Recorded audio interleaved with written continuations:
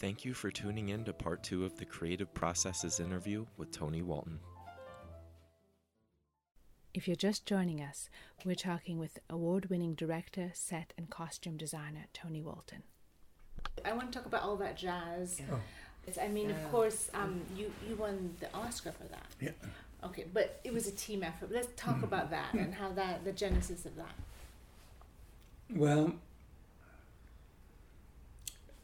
Pippin was the first thing that Bob Fosse had invited me to do at a time when we knew each other socially a bit, because his wife Gwen Verdon and Julie were the two girls next door on Broadway, you know. Yeah. And we often talked about particularly the work that the gals were doing, you know. And anyway, after Pippin, Chicago, I guess, was the next one. And so we worked on about 18 things together, I think. Well, that's quite a lot because of all the theatre as well that you Yes. did together, Yeah. or musical theatre. And when we did Star 80, I was already thinking, much as I adored him and still miss him every day, that I wasn't quite sure. I'd been going through a bit of a health problem, and I wasn't quite sure whether I was in the best shape to do this. So I kept passing on it, and he kept calling me into his office and saying, Tony, I had some questions to ask you. Didn't we do sort of a weird old medieval musical years and years ago on Broadway? I said, you're talking Pippin. Pippin, that's the one, he said. And didn't you get a Tony Award for that? I said, oh, come on, Bob, give me a break. And didn't we do a film together, which turned out to produce for you your first Academy Award? Isn't that right? What was that called? So, having been quite resistant, I was eventually screwed to the wall by his relentlessness. And there were quite a few of those instances. Yeah. Another one was doing the poster for Chicago, because Gwen was the star of the show and the prime mover. She is the one who had actually got the rights to it. It's had a great run. I just passed a poster for it. It's ongoing. Yes. Well, the original poster, which is on the cover of the book of my work, I don't know if that's here or not, came about because he said,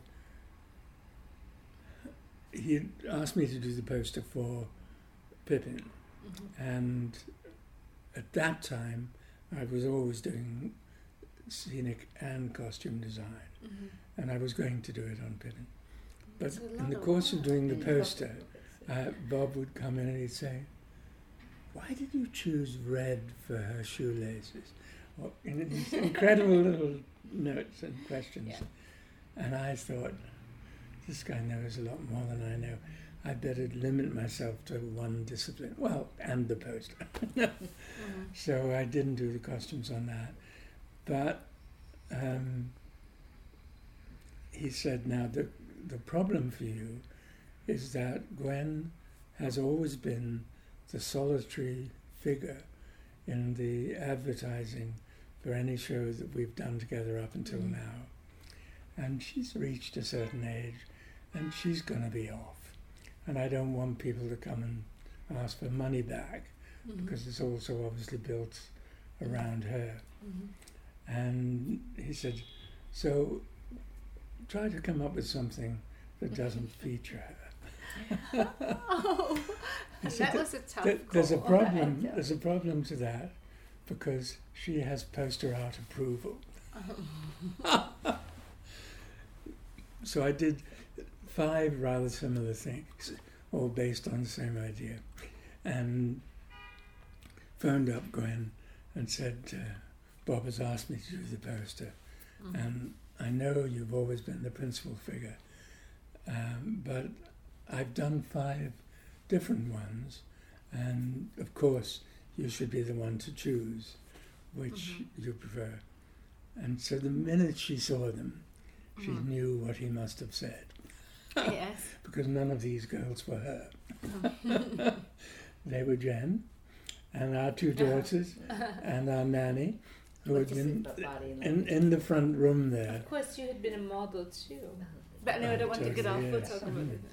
And so, and the movie of Cabaret had just come out, and so they were all very familiar with Fosse-esque poses. Yeah. So I lay on the floor and drew them as if I was, below the orchestra pit.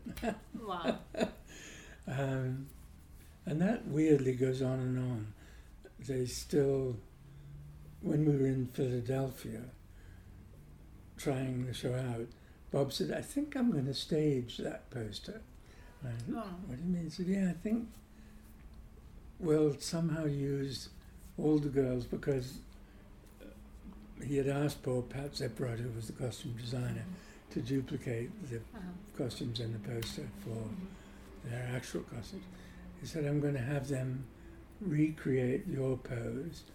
I said, it wasn't my pose, it was Jen's name. He said, Emma's and Bridget's.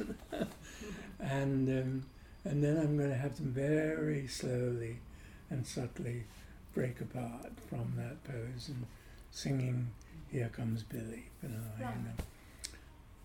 And with Pippin, I mean, if you get a show that's very successful like that, it's really the only option you have for possibly making a bit of money, because it goes on and it has reproductions in Paris and London and wherever, Yeah.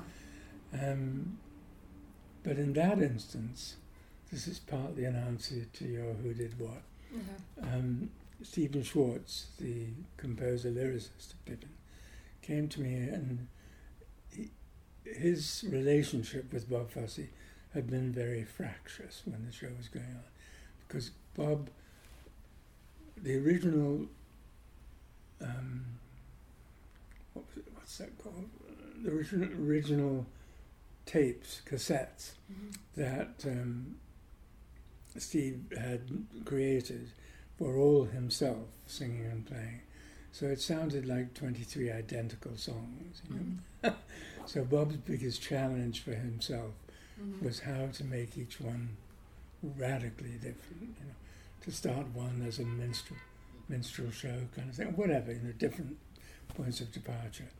And Steve, who had directed his own version of it in school, Cardiff, was very opposed to this approach. So they'd had some struggles.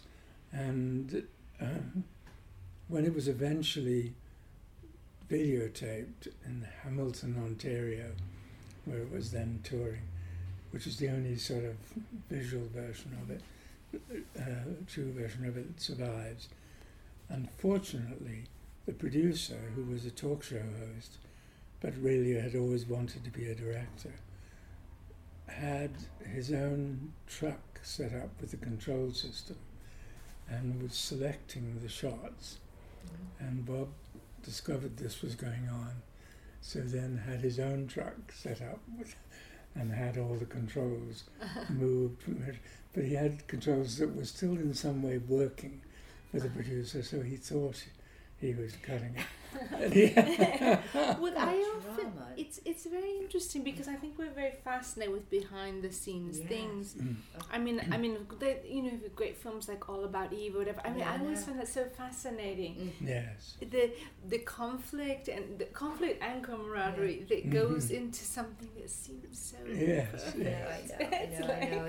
And how many opportunities for failure? How many times does someone almost walk off? And ultimately, of course, the producer discovered that Bob had his own truck and was controlling it himself. So he fired Bob. Yeah. And ended up editing it himself in California. And Bob sent his principal dance assistant to go and try to keep an eye on it and see if she could do anything to help. But it's a horrible mishmash of things still have a Fosse flavour, but are spoiled by this guy. Ed Sheehan was his name, I think. Pardon? Ed Sheehan, was that his name? That's right. Yeah. How interesting you remembered it. I can't remember the Mercury Theatre, but I can remember many of the people who did something naughty. Anyway, the reason I mention this is that Stephen Schwartz came and said, Bob and I didn't really see eye to eye on Pippin, and I'd like to direct all the future overseas productions. So I wonder if you would give me your permission to use your designs. And I said, well, of course, if Bob agrees, absolutely. But you need to get his permission too, because I can't stop and say, that was my idea.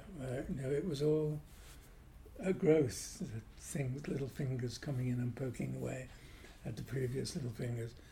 And, for example, Magic to Do had originally been, he thought, was going to be a travelling troupe drifting across the fields and farms and so on, because it starts out, join us, leave your fields to flower, join us, leave your cheese to sour, join us, come and spend an hour or two, we've magic to do. And so Bob said, I know it's not me, but we're going to have to use a kind of rural palette for this. It's going to have to be with browns and olives and the colour of growing things.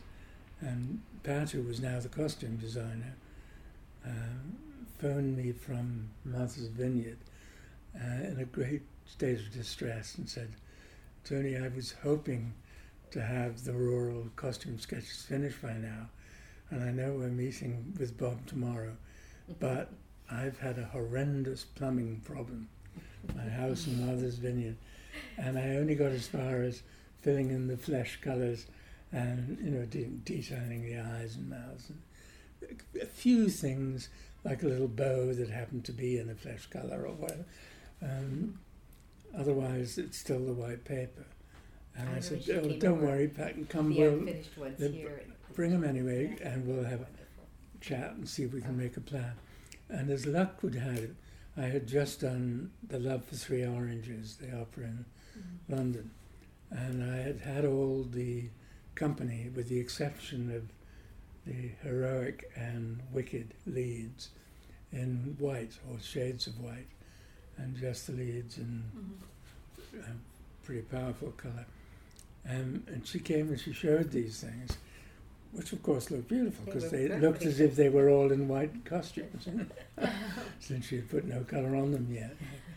And I said, oddly enough, I just did a production that was like this, and everybody was very nervous, but it actually worked out kind of fabulously.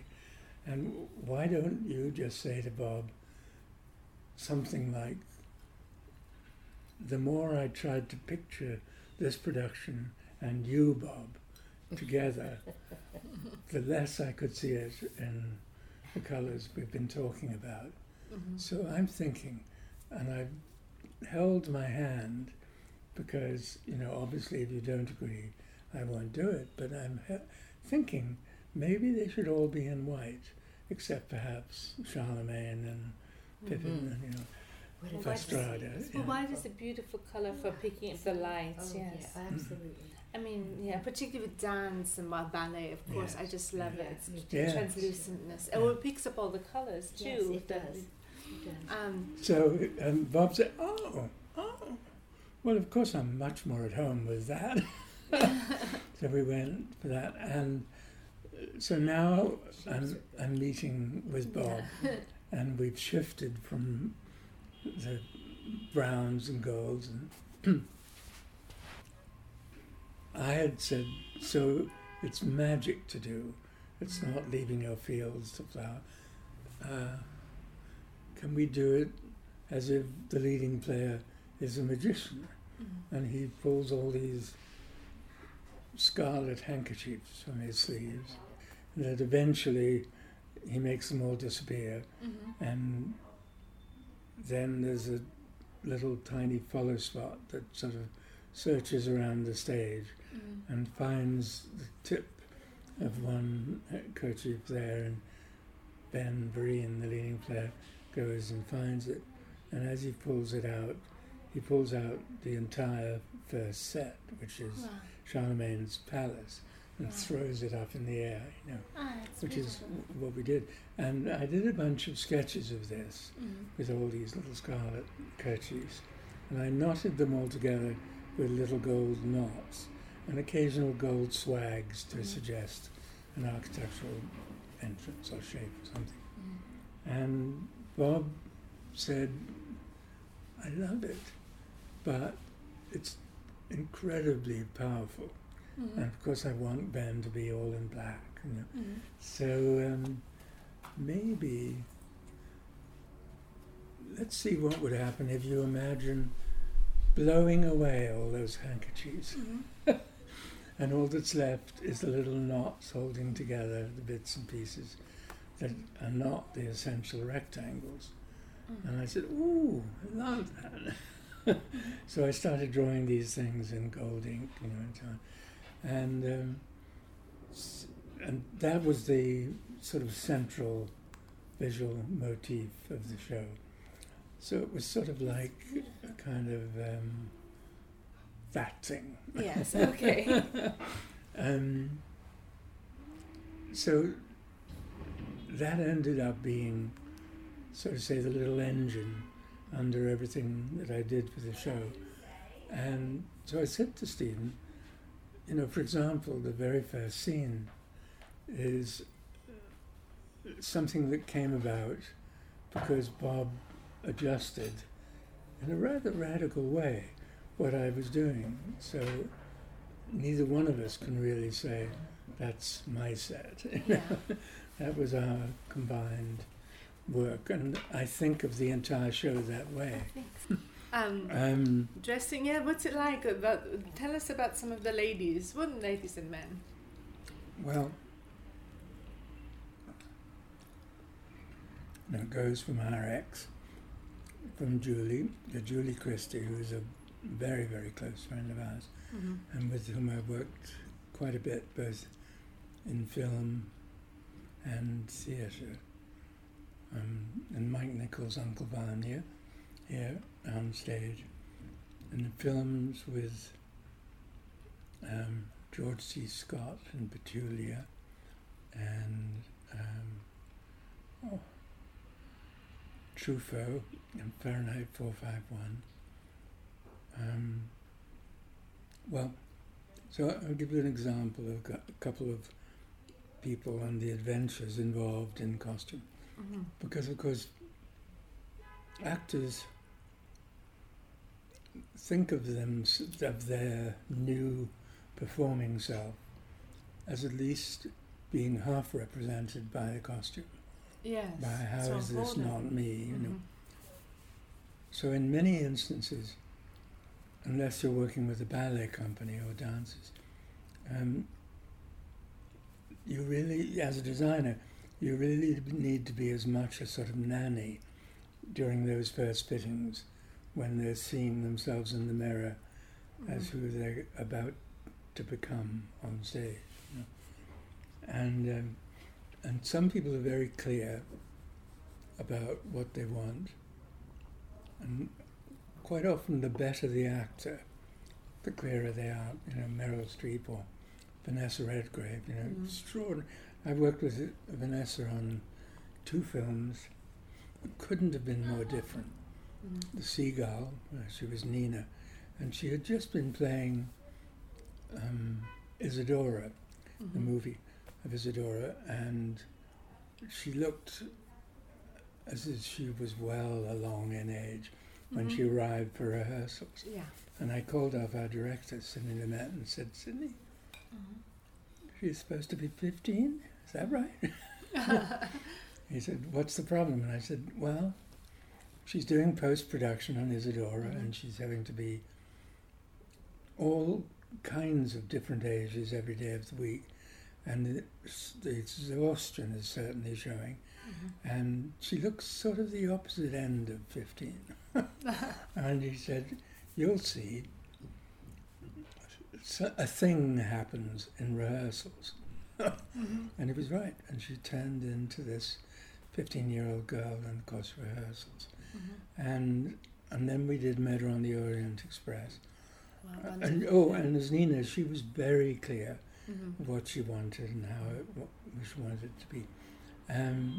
Murder on the Orient Express, she said, this is a rump. It's a nice big chunk of dessert.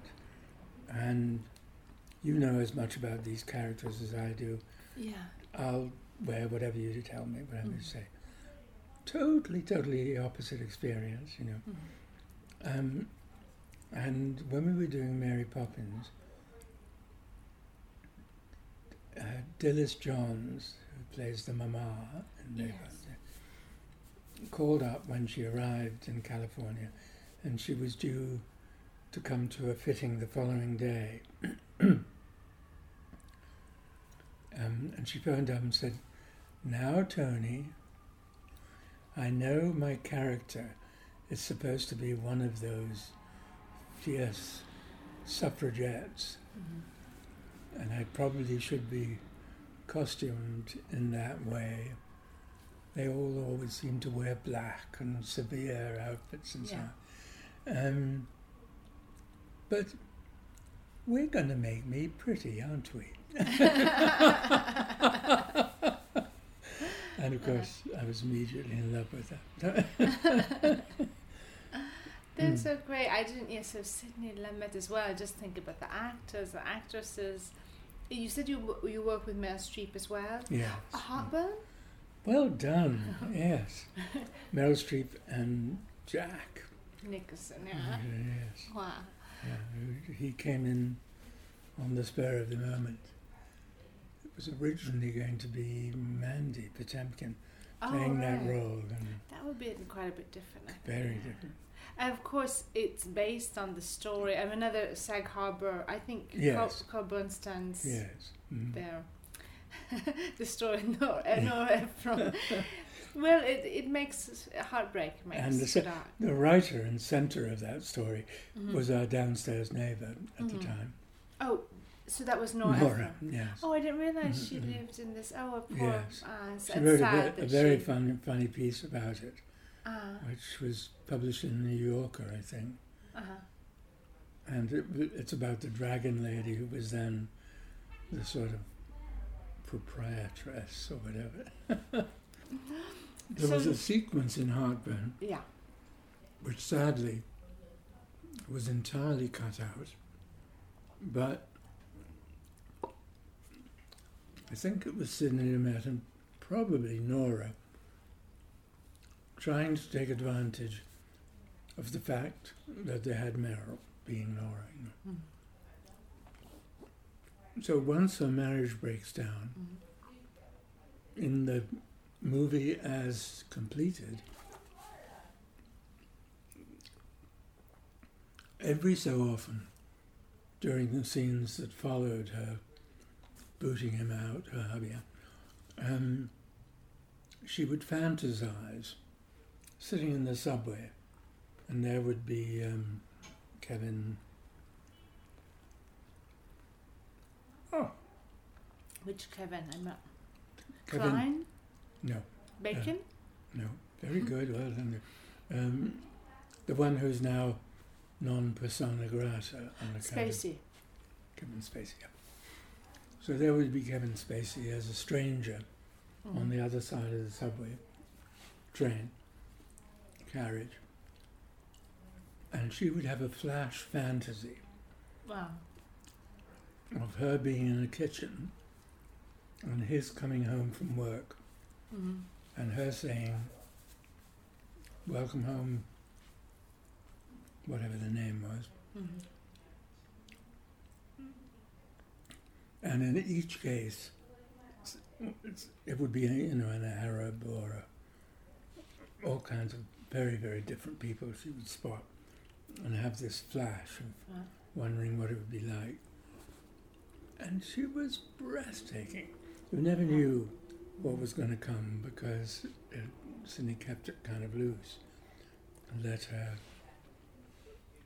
find it in the moment. And it was so terrific, but it was in the end, in context of everything else in the movie, clearly a sort of stunt, you know. Right. Should have just been Meryl, the unbelievably brilliant, and not so much Nora. She could do Nora's accent perfectly. Mike Nichols is sit between them in the car coming back from shooting and saying, "Dear God, not two of you simultaneously," because they'd both be speaking in the same voice. And then there was an extraordinary scene.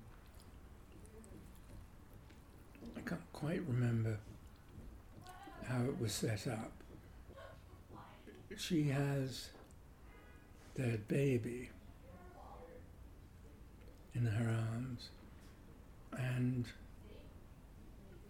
something happens where a male visitor, I think, coughs, and the baby says "Dada," and the baby that had been cast could not be encouraged to say "Dada" whenever it happened. And Mike eventually said, "Let's drop it. Bring in one of your own things tomorrow." And Meryl said, "No, it's on Berg. Let's give it one more chance." And so it was all set up again. And the cough came, and the baby went, "Dada." And it was Meryl throwing her voice. Oh. So she does babies too. It was, She's yes. a ventriloquist. And the baby was so surprised to hear this thing that it had been taught over and over to say, that it turned and looked by its mouth movement as if it actually was saying it. Wow. It was an amazing thing. So she's another of those miracle creatures. Wow. Another, there's not so many of them. No, Meryl's pretty unique. Yeah. So, what is it? If you talk about the different you've been an art director. You are a director, like in theatre productions. But talk about some of the different directors you collaborated with and their different approaches. You were talking about with as Mike Nichols, and it was being loose. But Sidney Lumet was also. Sidney Lumet did more homework than any other movie director as well. I actually worked with him on 5 or 6 movies, and also one stage production called The Shore, which is a Holocaust play with Boyd Gaines, a fabulous actress who lives across the road, Diane Wiest. Oh yes, she's in this building. Not this one, but she lives just across the other side of Broadway.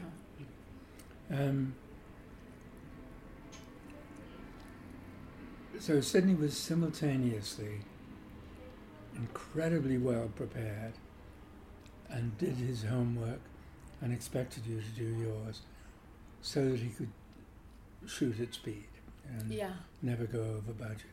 Right. And was famous for never going over. Right. And it was also what he was to some degree attacked for. Right. You know, other directors and sometimes actors would say, "Why does he care? It's not his money." Yeah, but you know, that's how you get to do the next one. Exactly. Even if it's a masterpiece, it's so far over. Yeah. Yeah. He became a very, very close friend, and we still take his widow to supper every Sunday. Oh. And they're adorable. And it was interesting, just last month,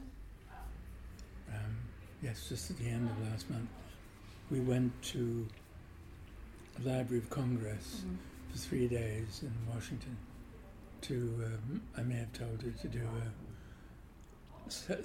a celebration, a 40th anniversary celebration of Sidney's movie of The Wiz. Oh. And it was very sad that he wasn't there for it. But I tried to keep the feeling of him present.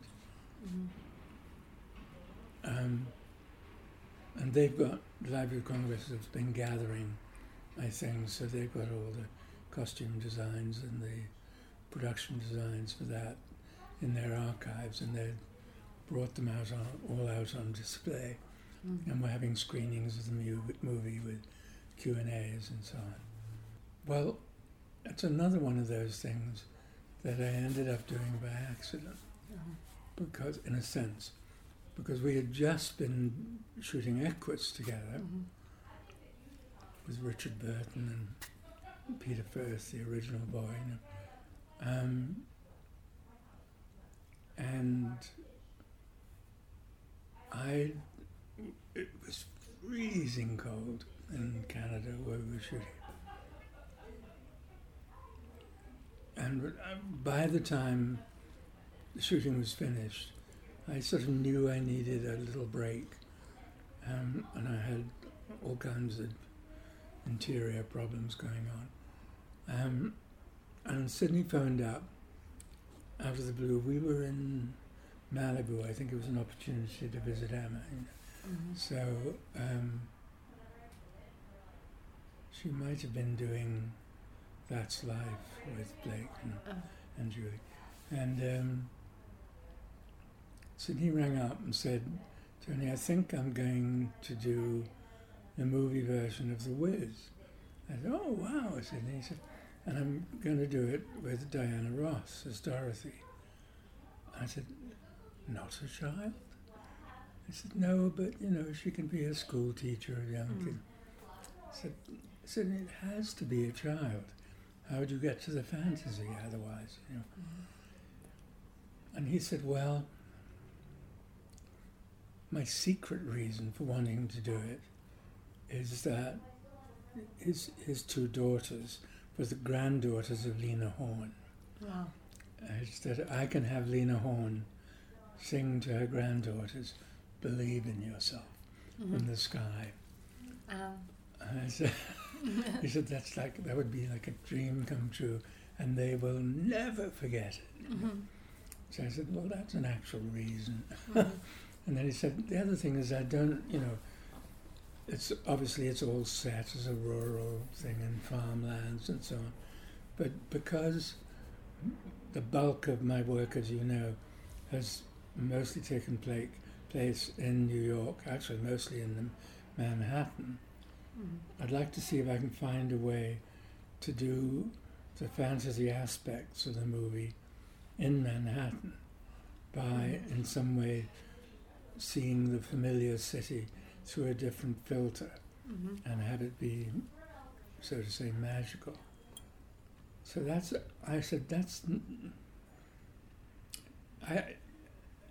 speaking as somebody who would have to try and cough that up, saying, yes, that's just not possible. You can't have a man in a lion suit walking around the Twin Towers or whatever, without it just seeming ridiculous. It becomes a giggle fest. And he said, no, I think I'd really be interested in trying to do it, and your challenge will be, how do we fix each of the locations we go to, or how do we make a piece of them in the studio so that we can slide into that, so that we will accept these people in these bizarre fantasy costumes within those settings. So that became, this remark about needing to be in danger. Rilke said, in order to face your most challenging work and hopefully break loose from your habits, was enough of a challenge for me to make me decide to do it. And I still think it's rather an iffy end result, but it's become, partly because of the Me Too movement now, and the black community and how that's being brought to the forefront of our culture. It's become a film that has a fanatical black audience. Sure. Black, Well, yeah, it was very groundbreaking. I mean, at the time... At the time it was, yes, although it I wasn't... mean, before Black Panther, before all these Yes, other yes, iterations, I mean, there have Exactly, been, yeah. yes. And everybody in it was black, and that was pretty well unknown at the time. And very empowering, I think. Yeah. And then you went on to, with Diana Ross, to produce her concert. And yes, tell us about that. That was an amazing thing. Well, she wanted to do this celebratory thing in the park, chiefly, I think, in order That was for one and for all. Yes. for one and for all, yes. Yeah. To be able to fund the creation of a children's park within Beautiful. Yeah. Central Park. And that was a real reason, like having Grandma sing Believe in Yourself to her grandkids. So anyway, I was thrilled to be invited by her to do it. And she said, I don't know how, but I'd love it to in some way embrace being out in the open air under God's canopy. So I did, even with the poster, did a sort of kite motif, and then followed it through with China silk for all the things that emerged out of, from behind the stage. Yeah. And, you know, it was something like a giant heart or all these different things. And we brought them all up on a sort of concealed cherry picker, so there were no visible means of support. And she was very tickled by that. But I did say to the producer and director, I knew the director slightly, what if it rains? Shouldn't we have our own little canopy along with God's? In worst case, just to protect the electronic equipment, because, you know, should there be a thunderstorm, we can be a sight for not just sore eyes, but sore every part of us. And of course, that's what happened. You know. Oh, right. So you were protected, or you weren't protected? We didn't, not at all. We were open to the skies.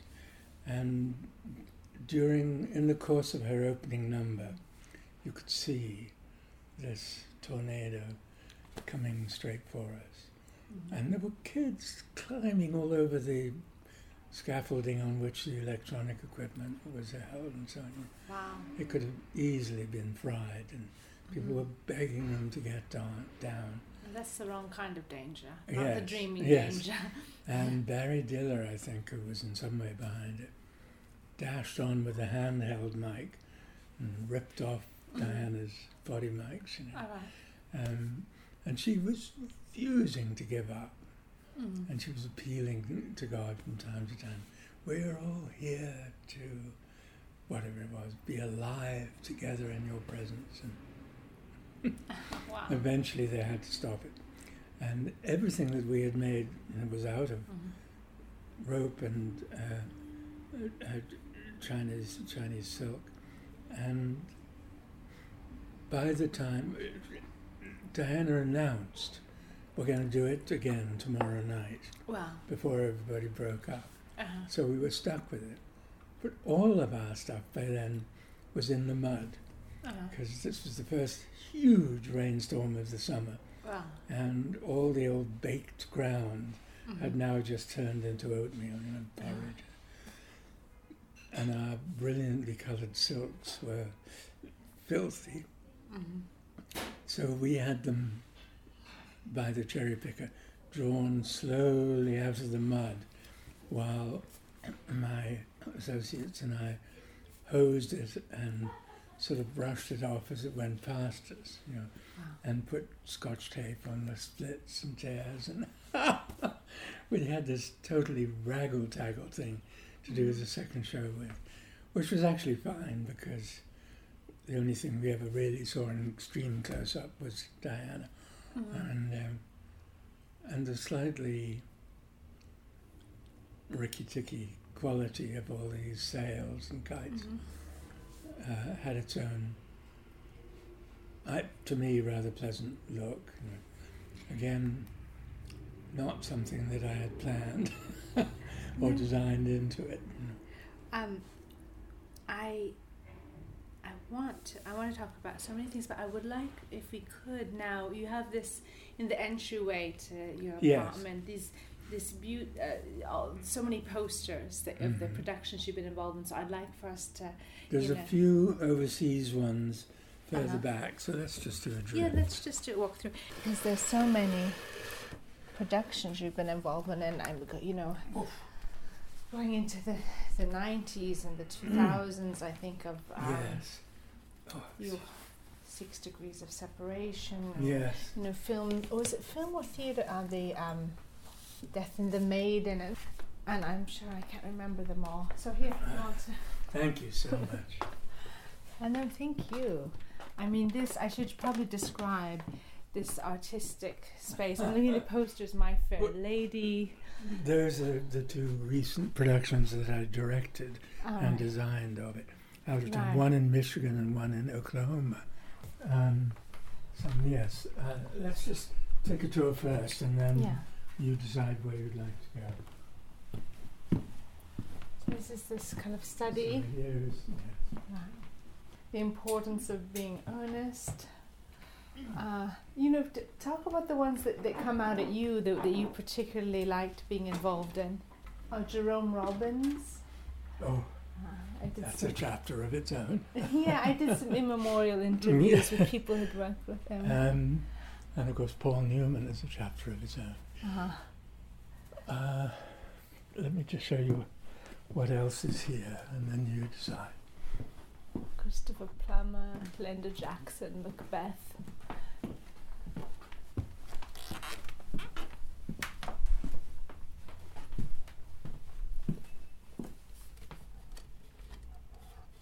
I'm just looking at a wall full of nominations and awards. Tony Award nominations. Oh gosh, there's a whole wall of Tonys. Tony Awards and nominations. Well, and it's book-lined, and I see all the tools of the craft. Recordings. So some of these are also my poster designs. Right, Guys and Dolls. Yeah. Guys and Dolls. That one is in paper mill. Oh, right. That was one that I directed. Where's Charlie? That's the first stage musical that Frank Lesser wrote. That was a treat. We did that in the Goodspeed Opera House. Christmas Carol is at Emma's Theatre. Yes, that she co-founded Bay Street. Right, and The Boyfriend is also, and those are also my posters. Now these, you mentioned the caricatures. Yeah. This is Noel Coward, Twiggies. So. Twiggy. Yes. Was that her first acting performance? No, she had done the musical My One and Only, right. which I also worked on. Right. And these 2 at the end are Jen's plays. Yes, Not Waving. Yeah, a wonderful theme of that. Yes, Missing Footage below. And there's another caricature one, Noel and Gertie. Your caricatures are beautiful. Are you even just as an aside? What do you look for when you're doing a caricature that the point of departure? Well, obviously, if there is a pronounced feature, a large nose or an exceptionally pretty nose, you'll start with that.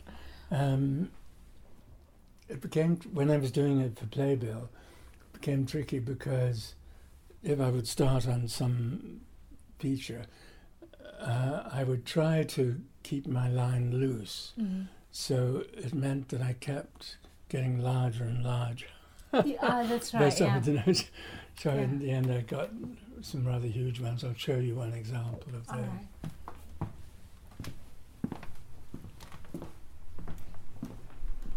Waiting for Godot, King David. I mean, the walls are just full Tosca.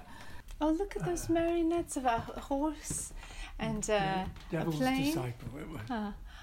Wow. So these are all, I think, with the exception, of course, of all that jazz, things that I was involved in the direction of as well as the design of. Wow. There are some exceptions. The ballets, for example. Candida, Equus. That was with, we didn't talk about that too much. That was with Alec Baldwin that you directed. And that top left one, The Gift of the Gorgon, that was the other one with Alec. Right. And that's, so you know, ballet work. No, it's amazing. The whole breadth of your career is just, you know, I think it's so inspiring. I'm so happy that we've discussed. In fact, I'm just, as I said, I'm going to do an interview with another of our students who's studying set design, and she would have loved to have been here. And I guess I would like to, you know, closing, you know, this is an educational initiative, and you've spoken about your career that's been guided by chance and grit and just throwing yourself into any new situation. But if you had a message for students, or what do you tell your children, you know, or your, you know, young artists that you work with, you know, what do you think has been important for you in your evolution as an artist? Oh dear. Well, the openness, I think, is the key thing. Also, you sort of need to know where you stand in relation to money. Oh, yeah. It's nice if you have a kind of because support. It's not something you're going to get a lot of in the theatre. And if you go to the theatrical unions and say, someone just used my design and so-and-so, the kind of answer you're more apt to get is, oh yes, it happens all the time. Yeah, well, and if you fight, you can fight for it. You'll probably win, but you won't make as much money as the lawsuit will cost you. Sure, and you in the friendships and being able to just allow for those things to happen, because they're all we're all borrowing and supporting each other as we go.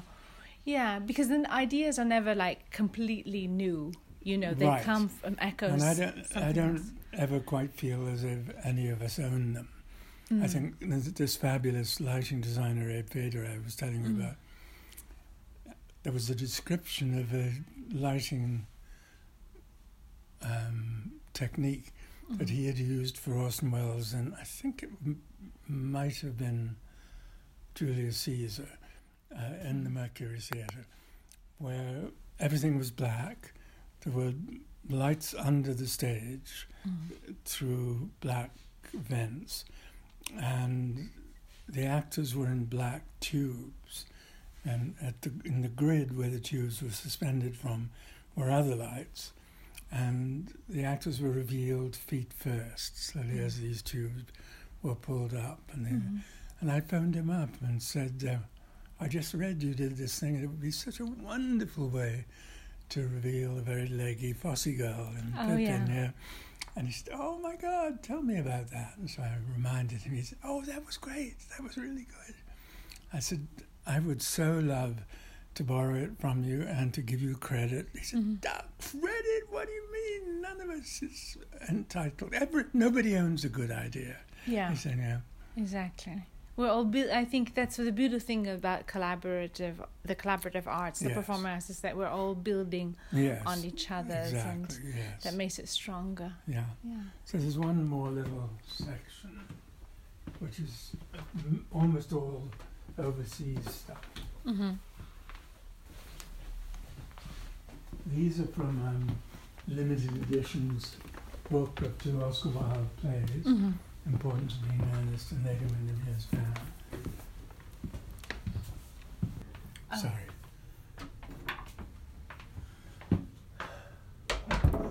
So this is mostly England. Maybe this is almost all England. There's a little bit of Bay Street up there. London. All right. London behind you. All right. And just explain which ones. Oh, there's Pippin. In right. London. Yeah. Forum in London. Little Me yeah. in London. Yeah. This was my first set design at Wimbledon Repertory Theatre. Oh wow! I have to get a photo of that. The date or? No, somewhere there's a little. Here we are. Decor by. Oh, you were Anthony Walton, Purvis and Anthony. Well, yes, Walton, yeah. we were the Anthonys. It's so special. I mean, you really don't have. This is Paris. Oh wow! Oh, Harold You know Pinter. this theatre, I'm sure. Ah yes, Théâtre de Rempont, Champs-Élysées. Yes. Funny thing happened on the way to the Forum, Piccadilly. Oh, it's just amazing, the list of people that you've worked with, the gaiety. I know that theatre well. I lived in Ireland. Oh my gosh! Yeah, I'm fabulous. half Irish, so yeah, that's great.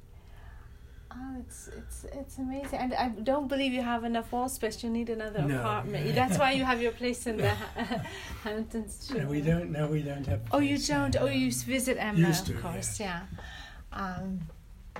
Wow, this is Stevenstown time. I mean, I think that the talent. That's the other thing I would like to address, because musical theatre and theatre,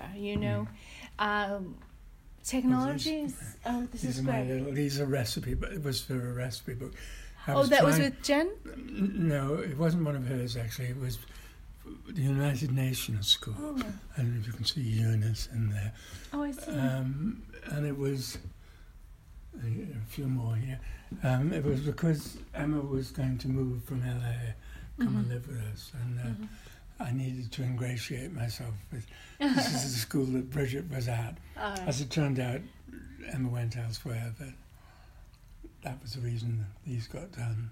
It's always interesting how the creativity can be spurred by all sorts of things. But those are the books then of Jen's yes, cooking books, yeah. so Loaves and Fishes. So as well as being a playwright, she's a cookery book writer, or a food writer, I should say. But I just want to ask you, because technology is wonderful and all of this, but we do slightly become dependent on it. It changes the way we interact with our imaginations. Yes. And you really came up during this golden age of theatre, musical theatre. Right. And what can we do to really... So many people... I mean, I was just at a performance at Bay Street, in fact, attended by high school students. They have a nice program there where they invite them in, and for many it had been their first exposure to theatre.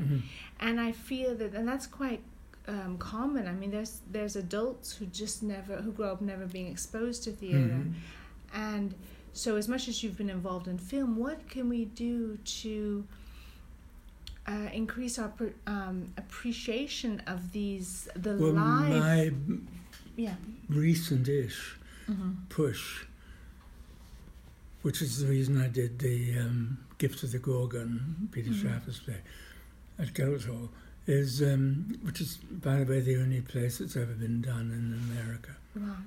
Because it was timed in England to the IRA riots and bombings, and America hadn't quite had to face anything recently like that until 9/11. So it wasn't, even though it had Judi Dench starring in it, it was never picked up for America. But it's both about terrorism and about the writer of the play itself, who is at a point in his rather successful career when he regrets becoming part of a movement that is spoon-feeding the audience with more and more gifts to make the story accessible, and wishes he were back in Roman, Grecian, Shakespearean times, when I've actually got some quotes there in that piece I had for Vegas, when Shakespeare would say, "Imagine imagine you see 1,000 horses planting their hooves on it, you know. Yeah, that really is the magic of theatre. Right, and it was a time in which the audience was required to bring their own imaginative forces to work, and they were 50% of the overall experience through contributing in that way to it. And then along with the fact that most productions that are going to start, say, out of town, usually have a gypsy run-through in the city before they go, so that the actors' friends can come and see it on a Monday night before it goes. And it's invariably thought to be the best that show ever was, because the audience are imagining their own costumes or their own environment for it, you know. And the only time that I'm aware of that it wasn't the best version of any show was with 1600 Pennsylvania Avenue, the bicentennial bomb by Alan Lerner and Leonard Bernstein, which I was designing. And as we were setting up the set in Philadelphia, they had the gypsy run through here, and Alan Lerner phoned up the next morning and said, "Tony, I have to tell you about the gypsy run through." And I said, "I'm dying to hear. Was it fabulous?" It must have been fabulous. He said, "No, it was ghastly. They had no idea what we were doing or why we were trying to tell them a show that seemed to be in rehearsal, as if it were about a set of states trying to become a nation." And so the fact that we've structured this to appear to be a production in rehearsal that eventually gets closer to a full production simply isn't working. They didn't get that. So everything that is mentioned, if it's the Oval Office, we have to be in the Oval Office. You have to build and get a new set built right away. It's a much more complicated story than I can begin to go into here. But it was torturous. I did coincidentally and simultaneously get Legionnaire's disease because we were in Philadelphia, and I went there early and was staying at the Bellevue Stratford Hotel, and several Legionnaires were dying all around. But at that time, nobody knew what it was, and I just thought I had a horrible flu, and I began to fantasize, and it was an amazing time. Anyway, I said to Alan, and if we're going to convert everything, what it was a lot of seemingly old scenery from ancient productions just thrown about on stage, and gradually the cast tweaked them around or whitewashed one or a part of one or whatever, until gradually it was assemblable into the White House, or an acceptable stylization of the White House. And so now all these things that are just rehearsal nothings have to be the real. Do we have available budget? And he said, Alan, so that's the other problem.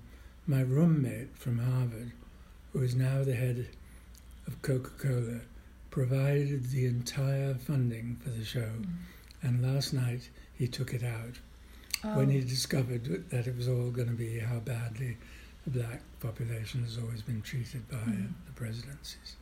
Wow. And that became very interesting. And that was only the beginning. It got worse and worse. So it is true. So how do we introduce younger audiences to theatre, to musical theatre, which even theatre they kind of understand through other mediums, but musical theatre is less. How can we do that? How can we be encouraging, so that the golden age of theatre and musical theatre that you certainly experienced and was a part of, is something that future generations can take part in. And it is beginning to get another life. I think the fact that Disney, for example, and a couple of others, have done musical films written by creators of stage musicals has made it easier. There are things like, The Little Mermaid and Aladdin and Beauty and the Beast, which were all written by the creators of theatrical musicals. So I think that gives a way in if the new or younger audience has a chance to see one or two of those and go, my goodness, what's that? Yeah, that's this thing I'm missing out on. Yes. Yeah. Well, it's so lovely. I could just spend all afternoon here, but we'll be in touch with. I didn't even get to touch on the fact that you actually also illustrated some of Emma and Julie's books. Lots of them, Dumpy the Dumpster, the whole series. I think that's just so wonderful that how you can include the family in your various works. Me too. That's the ideal. Even in these huge productions of My Fair Lady I've been doing, if there's a way to make it a family event as well. Right. The gal who played Eliza in Michigan, who's someone I've worked with a lot, she's been in most of the Sondheim revivals. She had a 4-year-old child and a brand new little baby gal just weeks before we started rehearsals. And so seeing her sitting in rehearsal outfit for Eliza, having the shawl around her and thinking, that's a damn big bunch of violets she's got in there. But of course it's the baby feeding on her. Oh. And I love that's that whenever there's life. What an experience to give. And then she'll remember, that goes right into imprinting on her. Yes, yeah. And she'll become... Well, and her little 4-year-old was learning the violin and getting rather good at it. And she, Jessica, had been a child performer. Yeah. So I said, why don't we see if Gavin would like to be one of the buskers in the opening sequence in this, And she said, and then I said, in the end, when you come back as a lady to Covent Garden, he can be the one in his immensely overlong coat, like Dopey, because he will be sitting on the shoulders of a much taller busker when he's playing the violin, with a coat wrapped around. That he can come in trailing his coat and give you a bunch of violets as a whole sort of flash memory thing of what you used to be doing here. And she said, yes, so we did that. We rehearsed it quite a bit. He came up with some really useful bits of business, which I later stole. But just as we were about to go into technicals and dress rehearsals, he said, do I have to be here every night for this? Practical. And should I be getting paid over time? So I said, no, Gavin, it's okay. We'll find 2 other people to be you. But what a lovely gift of the imagination, creativity to pass on to the generations. I think that's really the thing with the arts. Yeah. Well, and of course, Emma's mum, my ex, was there as a tiny kid. She was already a star. Well, it's so lovely. It's great in a way that Emma talked about it. Yeah. But she's, over the last couple of years, or maybe a bit more, since she's been writing the memoir, she suddenly has access to stuff she never really was aware of. Who her mother was, and it's stunning. It's really good. Yeah. And it's good for Julie too. She loves the fact. We were talking about, they were saying how we don't really know our parents before we were born, or even when we were born, they're out doing productions or whatever work. And so it's a wonderful opportunity. And I think that, if more people had this chance to sit down with their parents and turn it into something, just to have to pass on to the generations. All that wisdom shouldn't disappear. Yes, right. And that little boy, he didn't do the performance, but he contributed a lot to it. And the way he was wearing a top hat too, and he gathered the money from the crowd and all that. Yeah. And he has now become, his dad, a husband of Jessica, created a theatre in Michigan called the Encores Theatre, redoing musicals, and they did Sweeney Todd. Now Gavin is besotted about Sweeney Todd, and Wow. can remember every word, every note, every line, How magical. And he's performing it, yeah. And his dad made for him a magic barber's chair that did the disappearing corpse Oh. trick. Oh, fantastic. So he's unstoppable. I wish, will we be in touch? We'll be continuing this Okay. project with the in the Hamptons and the Guildhall. So, but thank you so much. This has been Such a pleasure. wonderful. I loved meeting you. Yes. I loved Well, I'm staring doing at your- you too. Oh, thank you. Well, I'll be, making do a portrait, and then that will go alongside the interviews with Okay. Emma. And I hope we're in touch with Julie too. But that might be for my return trip. But Right. So it's when wonderful. you'll go back to Paris? Yes. Oh my God. So thank you so much, Tony Walton, for just everything. Your whole body of work is so inspiring. It's so much, these essential works of theatre, musical theatre. Thank you. And thank you for adding your voice to the creative It's process. been an extreme pleasure. I've Yes. loved meeting you. Thank you.